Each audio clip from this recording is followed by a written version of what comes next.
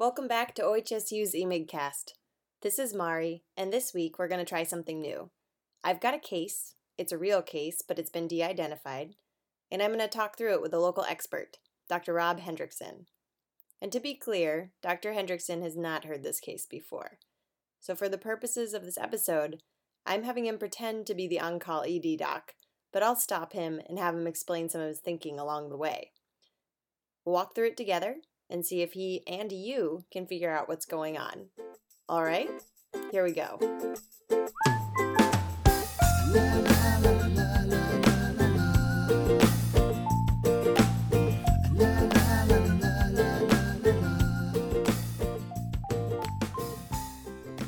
Okay, let's get started. Here's the case. We've got a 20-year-old female coming to the ED with a chief complaint of confusion. The patient's unable to provide much history, but she's accompanied by her husband, who does have some backstory. He reports she called him at work earlier that day to tell him that she just wasn't feeling well. She wasn't specific about any symptoms, but she just sounded off, and so he left work to come check on her. And when he got home, she was on the couch sleeping and pretty difficult to wake up. When she did wake up, she was saying coherent but nonsensical words. At that point, he called 911, and the EMS brought her to the ED via code 3. So a few things. First is, when I get in the room, I would want her to get some vital signs and get her on a monitor. She sounds fairly confused. He was having difficulty waking her up, and I would want to assess her airway, how she's breathing, and then, check a pulse and get a blood pressure. So do you have vital signs? A BP of 71/40, heart rate 130, temp of 36.9, respiratory rate 15, and O2 sats of 100. She sounds like she's fairly unstable to start with, so I would want to get some help from the rest of my colleagues in the emergency department. Have a nurse or two nurses come and help me. She needs 2 large bore IVs. And while they are getting those IVs and I want to start a fluid bolus, see if we can get her blood pressure up, I would like to just assess her airway and make sure her SAT is 100%, but I want to make sure she's taking deep respirations and sure she's not obstructing her airway if she's altered. She's protecting it right now. Great. Fantastic. So it sounds like while we're getting IVs, while we're giving that fluid bolus, I have a moment to talk to the husband a little bit more. I guess before I answer that for you, what do you think is most likely just based on, this is a 20-year-old? Mm-hmm. Yeah, I think of it as a couple of different ways. The first thing I think about is what is going to kill her in the next little bit. That's why I wanted to know the vital signs, and in fact, if in the next 5 seconds get a history that she has diabetes, I'm going to want to have a blood sugar when the nurse draws the blood before I give that fluid bolus, and things like that to try to make sure that we're sort of stabilizing her immediately. But I think in this age group, 20-year-old, I'm thinking about an ingestion. If the time course, certainly could be sepsis from pneumonia or, the SAT's normal, any other source of infection. So that's one of the things I really want to think about. With the altered mental status, think about meningitis and things like that. Hypotension, think more about sepsis. Okay, great. Thanks for that. So why don't we go ahead and see what questions you'd ask her in a history. I think the first things I would want to know is, how fast did this come on? Was she completely normal this morning? Has she had a fever and a cough and a runny nose and all those things and a headache and stiff neck for the last couple of days? Or is this very, very sudden in onset? Another big piece of history is, what did the house look like? Was there any empty bottles in the trash can? If this was a 911 call, usually the most important person to get a history from, in this case, is the paramedics. Because as opposed to spouses, they are actually trained to think about these things and trained to look in the garbage, look next to the patient. There are oftentimes, for ingestions and overdoses, there are oftentimes empty bottles or other signs that something might have happened. In the case of an injection drug user, there might be a needle, or paraphernalia near the patient. And there might be signs of trauma. There might be blood on the floor. She may have fallen and have a subdural hematoma or something like that. So the paramedics are really important to get the husband, in this case, really important, but paramedics probably even more important. So unfortunately, you had a med student kind of distracting you with questions during this, and the EMS has left. They gave the report, but they didn't mention that in it. Right. The husband had also had just seen her on the couch and hadn't thought about it, so hadn't looked around the house, but is willing to go home and check. I think that would be great after we get a little history from him. So, anything going on with her at all recently? Has she been depressed? Does she have a history of depression? What are her medical problems? What medicines is she on? So we ask her husband and find out she's mostly been feeling pretty well physically. No fevers, coughs, headaches, things like that. She doesn't have a history of diabetes or really any chronic health issues that he's aware of. The only thing is that she does have depression, and she's been taking a medicine for that, but he just isn't sure what it is. Are there other medicines at home? Does anyone else have any medical problems that she might have access to other medicines? Nothing really significant. There's kind of the normal stuff at home, as far as aspirin and Tylenol and over-the-counter stuff. Okay. So, I think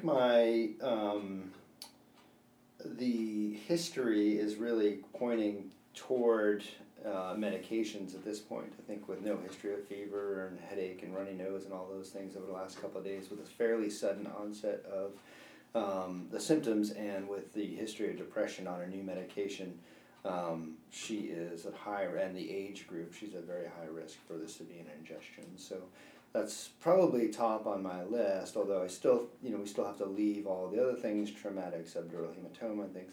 They don't quite fit as well. They don't usually cause hypotension, though they could with increased intracranial pressure. So I'm going to kind of target into that a little bit, though in the back of my head, and this is sort of the time when I do this, is sort of, make my list of things that I want to do. I want to check a blood sugar, want to give those fluids, want to get an EKG, want to send some blood tests, and I'm going to want to get a CAT scan of the head unless I have some reason not to at some point because she is altered and hypotensive. So those are all the things I sort of put on there. And the labs I would get would be mostly general laboratory. I don't think a CBC and a metabolic panel is particularly helpful in this type of case. Other cases of other cases of altered mental status, it could be, low or high calcium, low or high sodium. I think in this case that would be very unlikely to all of a sudden be altered from your electrolyte abnormality. So probably less important. But then thinking about overdoses, an acetaminophen level and a salicylate concentration. And then let's get back to our patient and see how she's doing. And let's see if I can do an exam on her.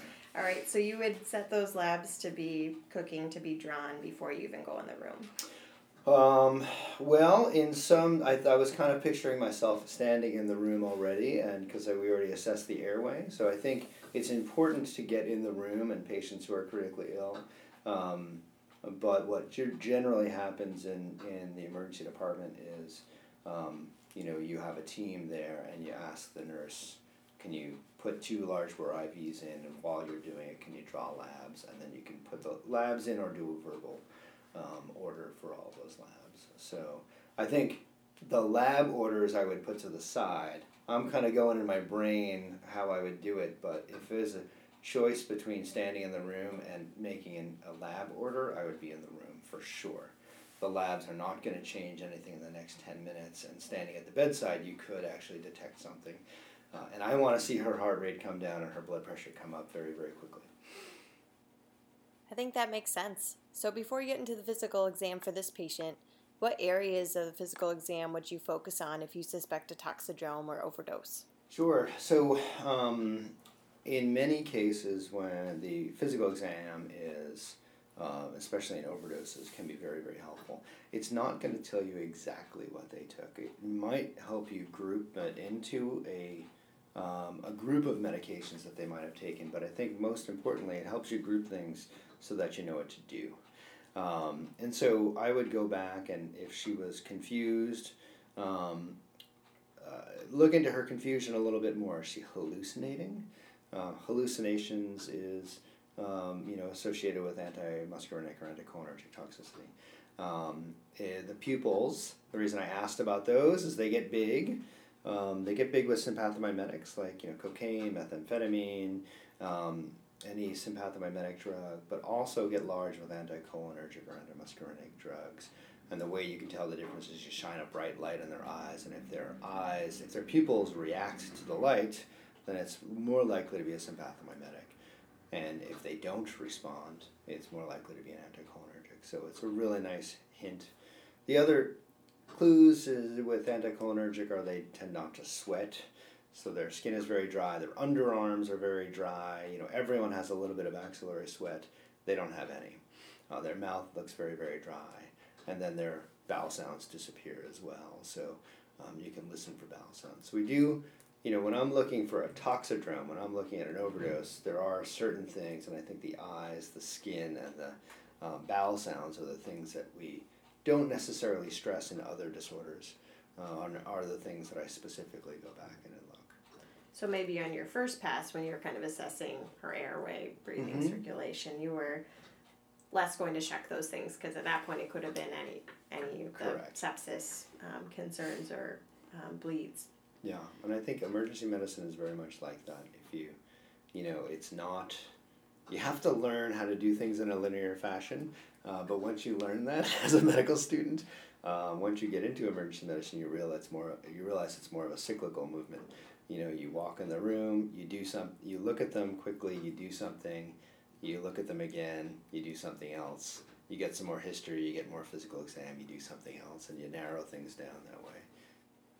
I should have talked to you before we got our physical exam, but here's the information that we do have on our first pass. You see that in general, she's sleepy and nonsensical, she's oriented only to name. Her pupils are dilated and non-reactive to light. Otherwise, it's fairly benign. Her heart sounds tachycardic but regular. Her lungs are clear. Her abdomen's mildly tender but soft, no rebound or guarding, and her extremities are warm and well perfused. So I think the one piece of information you just gave me, which would make me pause, and I think this is a really important skill in emergency medicine, is, I'm going down this pathway based on the age and the history and that this is an overdose, but most overdoses don't have abdominal tenderness. Now they can because they have potentially 100 pills in their stomach. But just want to keep in the back of my brain also, go back to the spouse and ask about, has she had abdominal pain and vomiting? Has she been eating? Thinking about things like ruptured appy causing sepsis. I don't think I specifically asked that, but she didn't sound like she had any of those symptoms. But if she said, yeah, or periumbilical pain that radiated down, migrated to the right lower quadrant, 2 days ago, and then it was vomiting and had no, then I would certainly consider that. So at this point, we're kind of thinking of it as, maybe related to the ingestion, but I want to keep that in the back of my brain. And it's a really important in emergency medicine to stop when something doesn't make sense. I always kind of think of when a dog sees something, like its ears go up, you got to stop and you got to reconsider and backpedal, take a look at the whole room and reassess. So I think that's an important thing to do right now. The husband reports, no, nothing really, no belly pain, no nausea, vomiting that he was aware of. She's otherwise been in her normal state of health. And she has no medical problems besides the depression, no medicines besides this one that we know of, no allergies that we know of, and she doesn't use recreational drugs that he knows of. No. So drink alcohol occasionally. Right. So I would concentrate right now on those IVs, that fluid, finding out what the glucose is, and then I would try to get the fluid in since she's young and healthy and doesn't have a history of heart failure, get a liter or two into her as quickly as possible. We have 2 large bore IVs. This should not take more than a few minutes with a pressure bag on each one of them. Yes. So actually, during this time, your labs have come back. All right. And for some reason, you don't have vitals again. That's all right. I didn't get I'm the standing exact in time. the room. She has not 100% gotten better. Okay, that's fair. That's fair. So let's see. So tell me which labs you'd like to hear back about. The glucose, the blood glucose. I don't think this is going to be an abnormality, but No. So unrevealing. Just something to kind of keep in my brain as something to always check on altered mental status. It does not normally cause hypotension, but I always kind of keep that as on my list of things to do. I would like to see the EKG. And as far as the labs go, I want to know if she has an acidosis. So her metabolic panel. I don't think I asked for VBG, but that's something I would want with a lactate early on. So I'd love to know if she has. You did get one, it turns out. Your trusty nurses are fantastic. Yeah, a trusty nurse ordered one for you. So her pH is 7.31 and her lactate is 0.9. Okay, well, that's pretty good. And so why do you say that? Well, because the lactate is normal. And the pH is 7.31. I think if you said, no, do you have a PCO2 associated with that? Okay. So the question that is, so there's an acidosis, but the question is whether it's a metabolic or a respiratory acidosis. Sounds like she is ventilating okay on my exam, and she's got a SAT of 100%, so it's unlikely to be respiratory, though. Something to keep in my mind for as things go. No matter what the cause of this is, she could get worse and she could stop breathing or retain CO2, and that can cause an acidosis, a respiratory acidosis. But so it sounds like she probably has a metabolic acidosis, but not particularly severe. I would be much more excited if you said 7.0. That would be a very different story. But I would like to see if she has an anion gap. Given that she has an acidosis now, and we can kind of figure that out. So she doesn't have a gap. But do you have a rough number where you think to yourself, gosh, I should be really worried about her acid-base status and sit down and just figure it out right now? Yeah, I mean, in these complex patients, we expect a little bit of acidosis, so I probably wouldn't get... I think the take-home is you should always analyze the acid-base status, and no matter what number you get, you figure out in your brain. If this person has a very mild metabolic acidosis with a very slightly elevated anion gap, that's a different story from someone who comes in with an anion gap of 28 and a pH of 7.1. That is someone that is the cause of their problem, probably. In this case, people who are critically ill can have a slight acidosis. So I think under 7.3, I would certainly get more excited, but I think no matter what, you have to think it through. And I would want to, the PCO2 is really important here. If it's 50, then I'm not as excited about that pH of 7.3, though I am excited about the PCO2 being 50. I'm just going to tell you that it's normal. It's normal. Fantastic.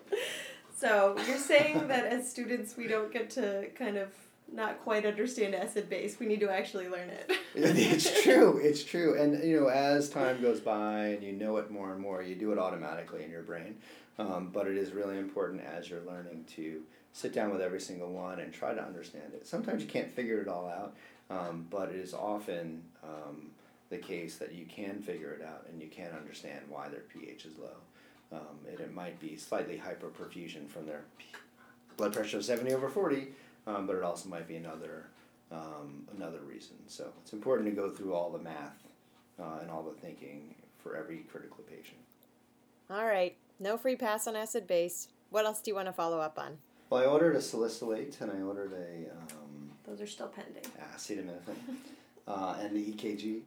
So the EKG we can look at in just a moment, but before we do that, let's just talk about the rest of the labs and what you might be looking for in somebody with altered mental status.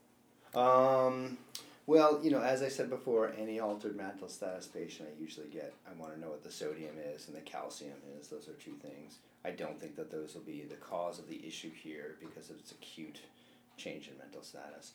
I would look at the creatinine and the BUN creatinine ratio to see if there's evidence of, pre-renal, dehydration as a partial cause of this hypotension. So if the BUN creatinine ratio is greater than 20, I would keep pushing fluids for sure. That would be evidence that she was dehydrated before whatever happened. I would want to know what her hemoglobin and hematocrit are in case this is. I don't think that this is a massive GI bleed with hypotension and tachycardia from that, but I would want to see it just in case. The history and the age don't really fit. And you're right, the CMP and CBC are pretty unremarkable. There's just a slight white count to 12. And it's finally the time you've been waiting for. We can take a look at that EKG. For those of you listening along, you might want to pause it now. I'm going to post a link to the EKG on our website, emigcast.com. That's emigcast.com for you to be able to follow along. So just go to our website and look for the blog post for this episode, and you'll see a link there. So, getting back to the EKG, can you talk us through how you would interpret it? Yeah, I mean, so first of all, I want to look at this EKG because of the differential that I have, which is very high, overdose is very high on the list. Of course, if I would want to know if the person had AFib or SVT, which is other things we think about with tachycardia. I have a very hard time believing a 20-year-old would get hypotensive from a heart rate of 130 from a supraventricular tachycardia or AFib, and that's why those are lower on my list. And the reason I want to look at is for the cardiotoxic effects of medication overdoses. So, what I am seeing here is a very wide, complex tachycardia. And it does look like there are P waves, that there's the QRS is after a P, and the QRS is quite wide. Trying to get a measure. It looks to be about one large box, so about 200 milliseconds, if I have that estimate about right. QT looks to be, although I haven't measured it, looks to be long because the T wave is farther than 1/2 the way between the QRS complexes. So, because overdoses are high on my list of differential, I'm going to look over at AVR, which is the lead that no one ever looks at unless you're looking for an overdose. And what I see is a very large R wave that is wide and tall, which is very, very abnormal in an adult. And I think you said she was 20 years old. So all of this wide QRS, the long QT, the wide, tall R and AVR are all indicative of sodium channel blockers.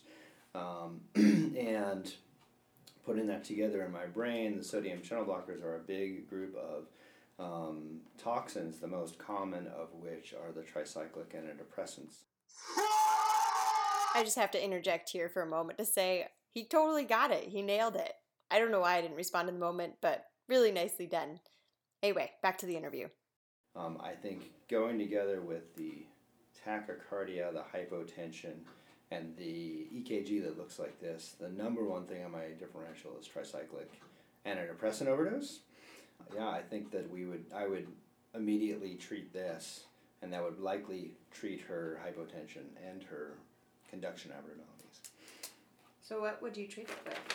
So I would treat this with sodium bicarbonate intravenously. The sodium channel blockers block sodium channels. No big surprise there.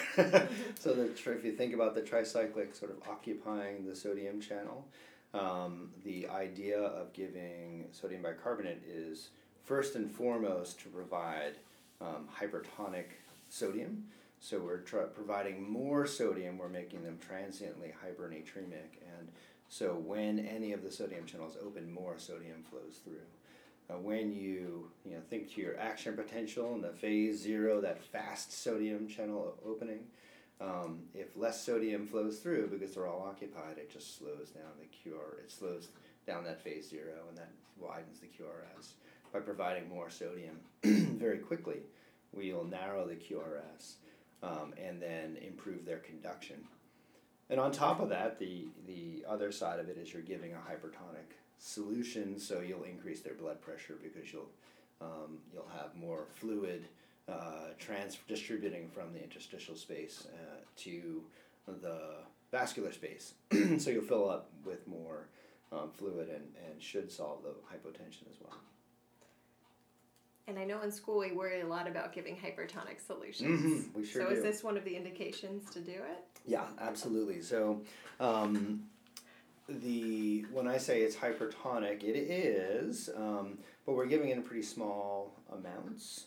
It's 8.4% sodium bicarbonate. It has a lot more sodium than, say, normal saline does. And she's also getting that. And she's also getting that, absolutely. So in this case, this is a case where her hemodynamic instability mandates that we give a hypertonic solution. We do have to worry about hypertonic solutions, of course. In this case, we would monitor her sodium fairly closely. But what happens in clinical practice is that we just don't see the problems that people have with hypertonic saline when we use it for, say, hyponatremia. And the reason is because we're giving this very, very quickly and then it goes away, as opposed to when we're treating hyponatremia and they took a week to get hyponatremic and now we fix it in 5 minutes. That would be causes fluid shifts and can be problematic in the brain. So this is a case where it's safe as long as we go toward, use the dosing that we usually use. And what I usually use is 1 to 2 amps, which is 50 milliliters of sodium bicarbonate. And I would push that and get another EKG or watch the cardiac monitor and repeat the blood pressure. And then, of course, we would monitor sodium after that as well. Okay, excellent. To wrap up the case, your suspicions are confirmed when the husband returns with an empty bottle of dizipramine that he found back at the house. And now if we step back for a moment, I was wondering how you would think about the treatment in terms of the framework you've given us in the past for thinking about toxins. Specifically, you separated out what you can do supportively, what you can do to limit absorption, to enhance elimination, and are there any antidotes?